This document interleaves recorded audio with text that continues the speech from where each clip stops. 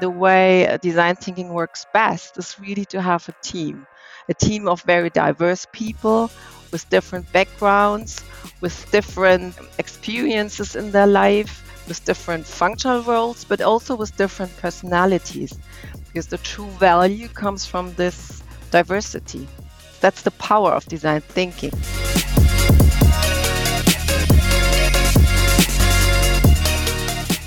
Hello, and a very warm welcome to this, our second series of transformation stories from the award-winning Valtech Cafe.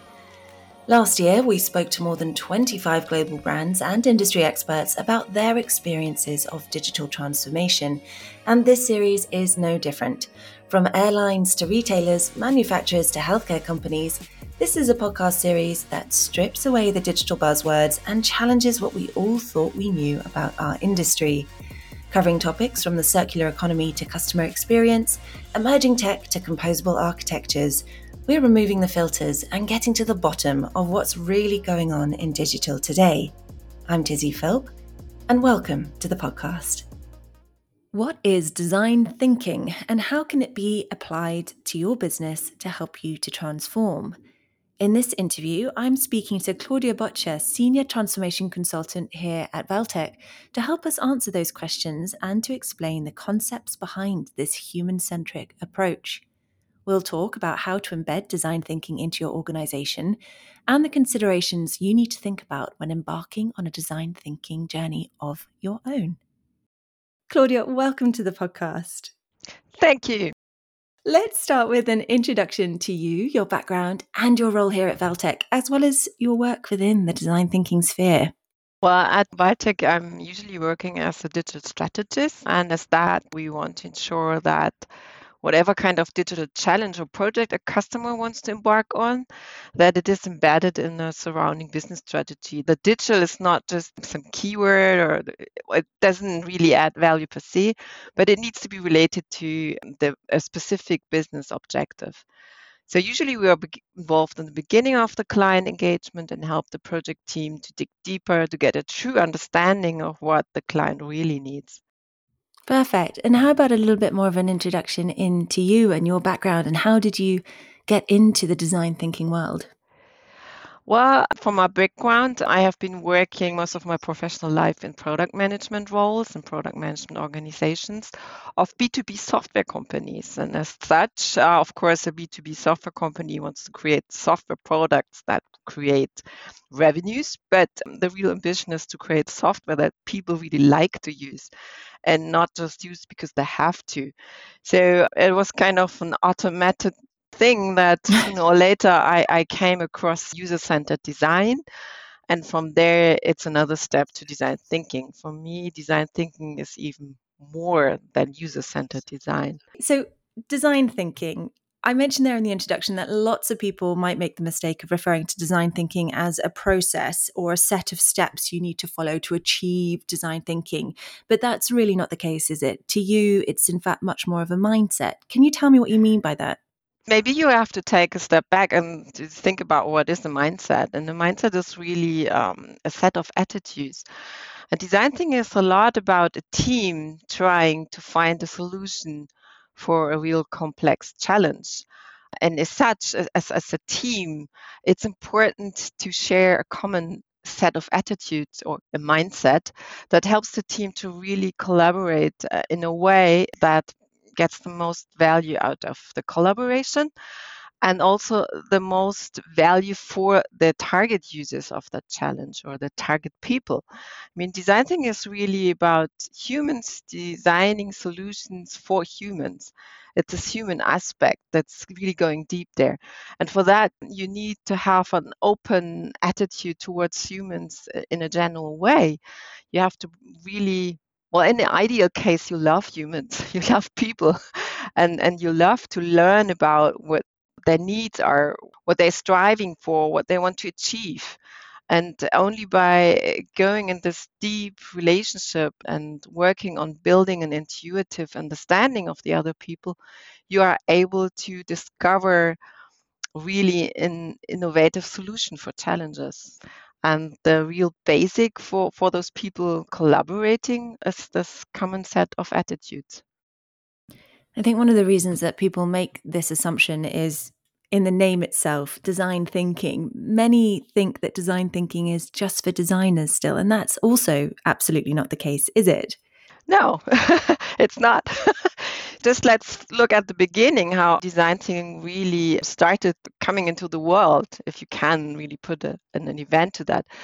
In a sense, it started at Stanford, where the original thinking was to involve design practitioners to teach actual technical engineers how to designers approach their challenges so that the technical engineers can learn from designers a different way to approach problem solving. And already in its beginning, design thinking was explicitly not for designers, but provided by designers for non-design people to help non-design people to profit from all the best practices as well. And in the end, I mean, the way design thinking works best is really to have a team of very diverse people with different backgrounds, with different experiences in their life, with different functional roles, but also with different personalities, because the true value comes from this diversity. That's the power of design thinking. So it might make sense to have a designer on the team, but by no way it's reduced to designers. You would lose a big chunk of power if you would just have designers in a design thinking team. Okay, this is great. So we have the kind of design thinking 101, what it is, the formation of it for our audience. Now I want to go into where design thinking really comes into its own. So what the benefits of design thinking is and are. We've talked about the fact that this is a mindset and not a process, as many believe. Why should businesses consider design thinking, do you think? When does it really come into its own, and what are those benefits? And what does that mean in reality for the businesses who are wanting to introduce this way of working? The point is to think about when does it make sense to consider design thinking. And whenever an enterprise, and I'm not talking just about companies, but any kind of enterprise, whenever they have to encounter situations with disruptive changes in their environments, they have to find completely new solutions. And that's where I think design thinking comes into its full power. It's about solving really complex problems, complex challenges, and situations where people have to interact with each other or with systems, with environments in a complex way. Currently, we are in a situation with many disruptive changes. The world is changing in many disruptive ways. And that's why today design thinking has a particularly central significance, I think, and there's a very great value to address those challenges, to find smart and really human solutions.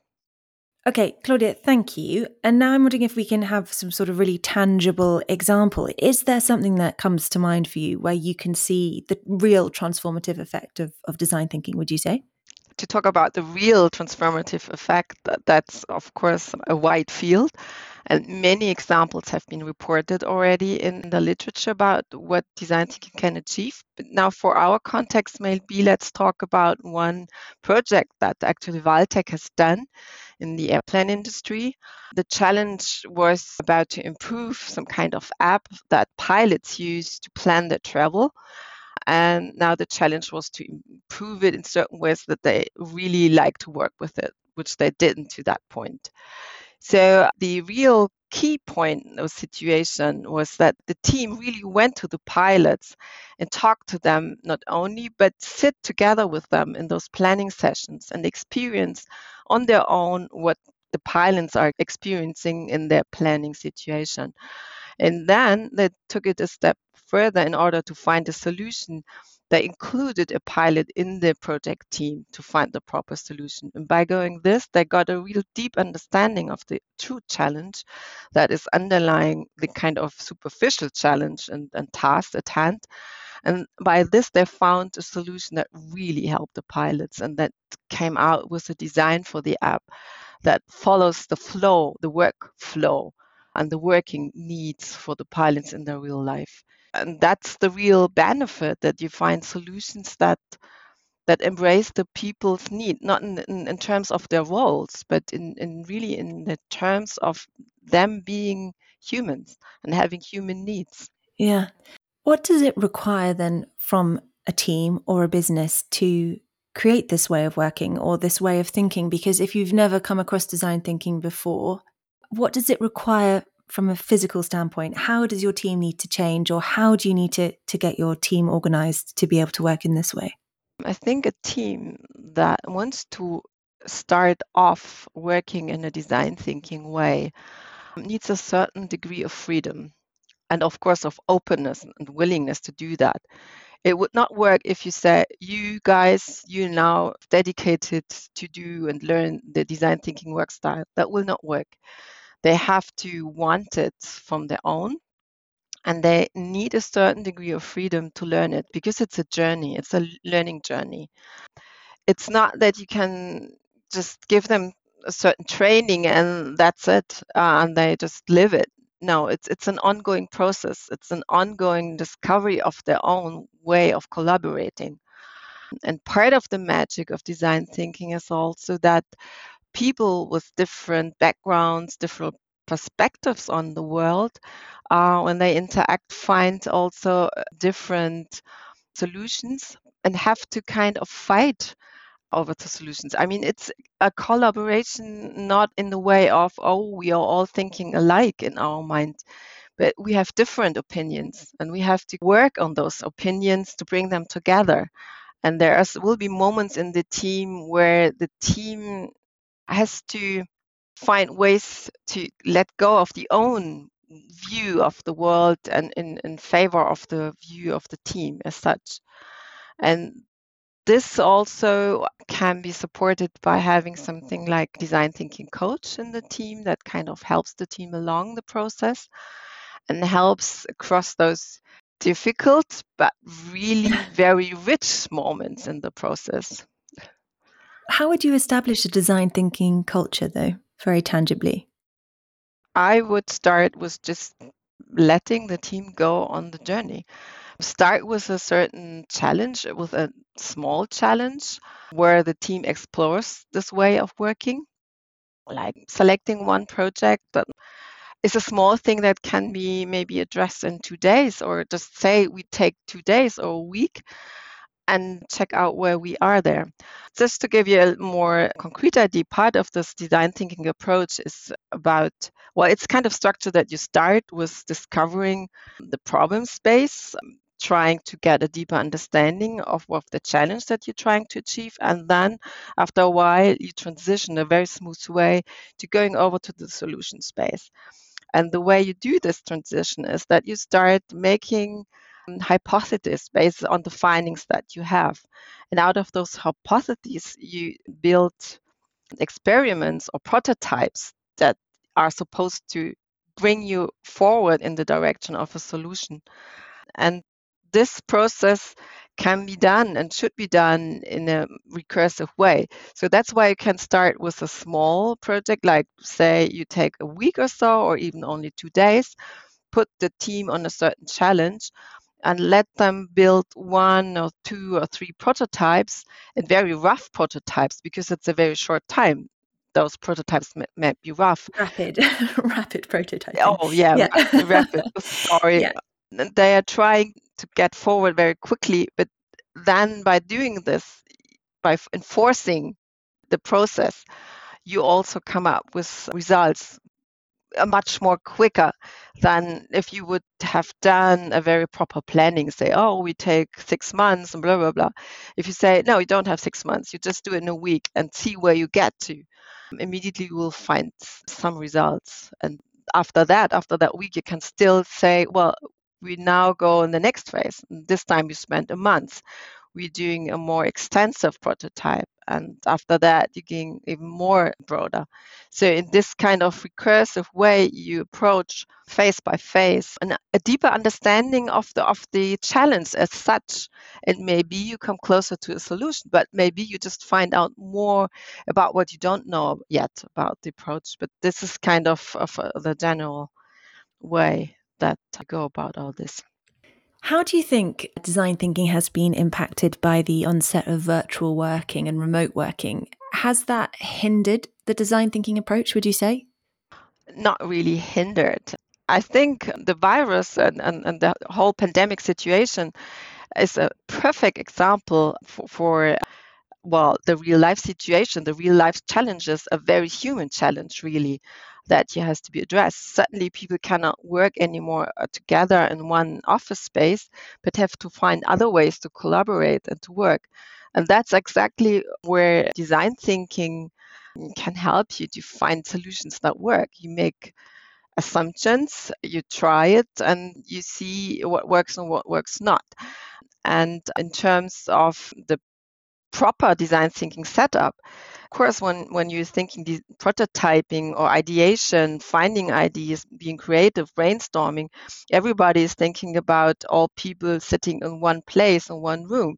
So it's a lot about physical space and creating physical space and working with it. But you can do the same in a virtual space. And that's something that has been found out over the last 2 years, that it's working also in that space. However, the important aspect is that the design thinking team needs that degree of freedom to create the space, to influence the space, to adapt it to their needs and to adapt it to the needs of the situation within the project phase they are in currently.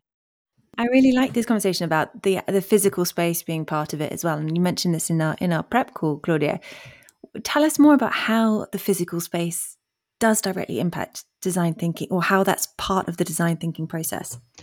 Well, as you go to the phases for design thinking and behavior, you have different requirements. Like initially, you just collect a lot of insights. Then you will go deeper in those insights. You will have probably interviews with people involved in the whole challenge curriculum. And for that, you need a different space and you're doing interviews with people. Then, if you are putting together insights, then again, you will have a situation where the team starts to create ideas. So, doing some kind of brainstorming, again, that requires a different kind of space. Or now you start doing prototyping.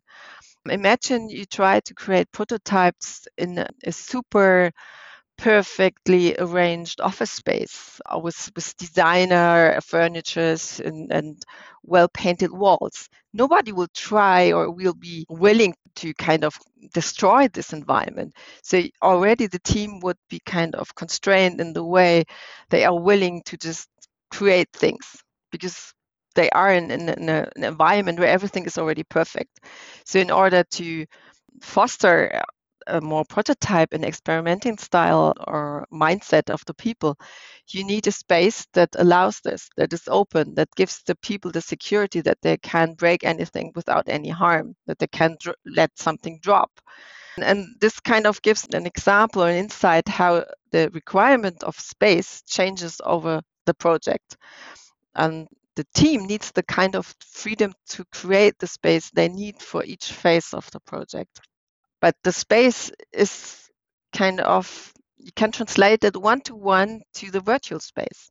That's the same. You have to be able to create the virtual space, to select the right software, the right tools, the right interaction support for the team in the virtual space in the same way as you have to allow them to arrange furniture in the environment for the current leads.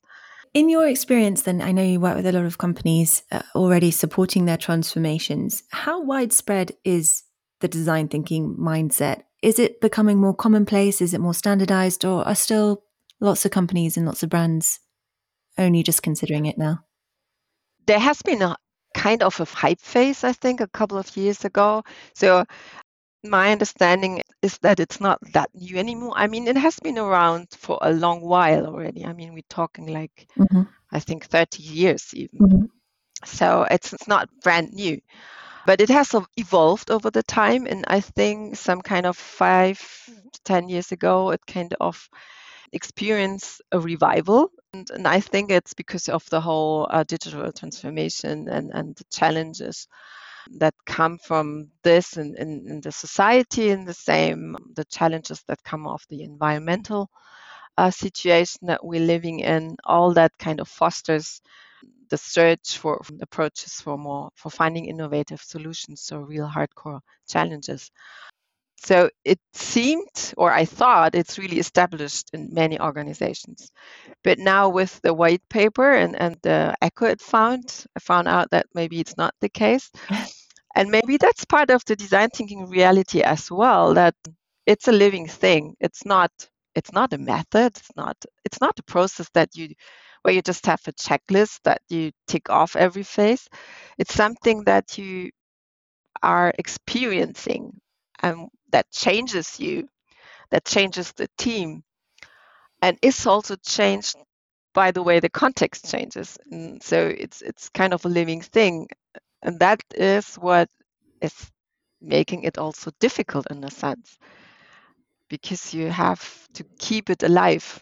It doesn't work automatically, if that makes sense at all. It does make sense, but it also begs the question, if a company isn't using a design thinking approach at the moment, if it's something that they're looking to introduce because they're looking to find new solutions or to solve new challenges in that way, Mhm. does that mean that they need to get someone in to help them to establish a design thinking approach, or is it something they can learn about and do on their own? I think it's helpful to have someone like a design thinking coach on board who is not entangled in the normal organizational setup, because it's hard for us humans to really be neutral. We are never really. But if you bring someone in, a design thinking coach who's coming kind of from the outside, he is more outside Mm. than the actual team in the company. And that can help for the team to gain more insight about themselves, because it's also a process that is happening to the team as such. And that's why I think it's good to have someone on board there. You mentioned a little bit earlier about the white paper, and just to give people more context to that, if they haven't heard about it already, Claudia authored a white paper that was released just a month or so ago, or probably 2 months ago now. And the success was huge of it. We saw so many people requesting it, downloading it, looking to find out more about design thinking. Can you tell us a little bit more about the content of that white paper, if people haven't seen it yet, and what they can expect from it? And then we'll make sure that that is linked to this podcast so that people can find it if they need to. In the white paper, I was trying to put together kind of a foundation for getting a deeper understanding of what design thinking is. It's addressed or written for people who have heard about it, but want to get a better understanding what it really is. You can see it maybe as some kind of 101 of design thinking. So it's talking about design thinking being a mindset and what the elements of this mindset really are. And it's also discussing about phases of a design thinking project, not being a process, but kind of a process. It's more phases that need to be adapted to the current situation the team finds itself in. And it's giving ideas about different methods that are embraced within those phases, project phases, but just rough ideas. So it's really the foundation. And from that foundation, you find hints how to find out more and to work deeper into the space. Yeah. We'll make sure that this is linked to this podcast so that you can find it if you need to. Claudia, I'm wondering, design thinking, is it just as applicable to every industry, or do we tend to see it more in one industry over another? Well, I think it can be used in whatever industry. However, of course, it's then powerful when you are thinking about challenges that involve humans. It's really about humans and what the human factors is. At the core is that the team that is trying to solve a challenge is a team of humans, and it's trying to solve a challenge for other humans. And because we are all humans, we are able to get an intuitive understanding once we have enough facts about the situation, about what is really required. So if you have an industry that is purely about automatic processes and automation, I don't think it really will help you that much. Then you can also use other methods to analyze and then try to find a deeper understanding of the situation. The true power of design thinking is really when it's about humans. But having said that, it's not just about companies. and industries, but it's really about any kind of enterprise. It's also very helpful in the context of NGOs, of those huge problems like how can we find ways for us humans, so for societies to live in a more sustainable way, to not use as much resources as we currently do in our current lifestyle. So it's a very broad approach. Helpful for the big world challenges as well. Yes, yeah, right. That's where it's particularly helpful. Yeah. And what about, this is the final question then for you, because you mentioned about the rapid prototyping earlier. If we were thinking about how to get started on a design thinking journey of your own, we're talking about, just picking a project and giving it a go and seeing what you can achieve in a short period of time. Does that mean then this lends itself well to organizations who are already following some form of agile approach to working? They'll be much more comfortable with that. What about some of those companies who perhaps haven't embarked on an agile transformation yet and are still working in a more kind of traditional waterfall approach? Can they still, have a go at design thinking? Is that still going to work for them? Or does it require a much broader organizational change? They can give it a go, of course, but they have to be very clear that the kind of culture that will be fostered in a kind of a design thinking mindset is not really waterfall helpful. It's kind of opposing this very structured organizations. So if you have a team or give a team a freedom to try out the design thinking approach to solving certain challenges, they might come back and do not really fit again into your organization. I know from some organizations who try this approach, that set up these kind of innovation teams and let them create light tower projects. And then after they have had the experiences and built prototypes, which received very well feedback, and then they return to their usual departments and functional roles. That caused a lot of frustrations with those people because, as I said, they didn't really fit anymore that well to that organization. And eventually, if you want to start that, you have to be open for a major change of your overall enterprise culture. At one point, this also will include the leadership team. And as we already know in our digital transformation experience, this is also the hardest part for the agile transformation when it comes up to the higher upper management level and when they start understanding that it's also about them. So I would say before a company starts going in that direction, they have to really think about what the consequences might be and to what extent they are willing to go that path. Some really brilliant points there, Claudia. Thank you so much for joining us and for giving us that introduction to design thinking and telling us more about it. Like I mentioned earlier, we will make sure that white paper is available to everybody to download. But otherwise, Claudia, thank you so much. It's been great to speak to you as always, and looking forward to speaking to you again soon. You're welcome.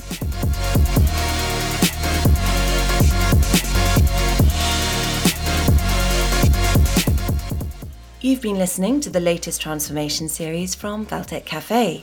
Hit subscribe to get access to our whole back catalogue of conversations. And if you'd like to know more about what we do, why not visit us at valtech.com for all the details. Until next time, thanks for listening.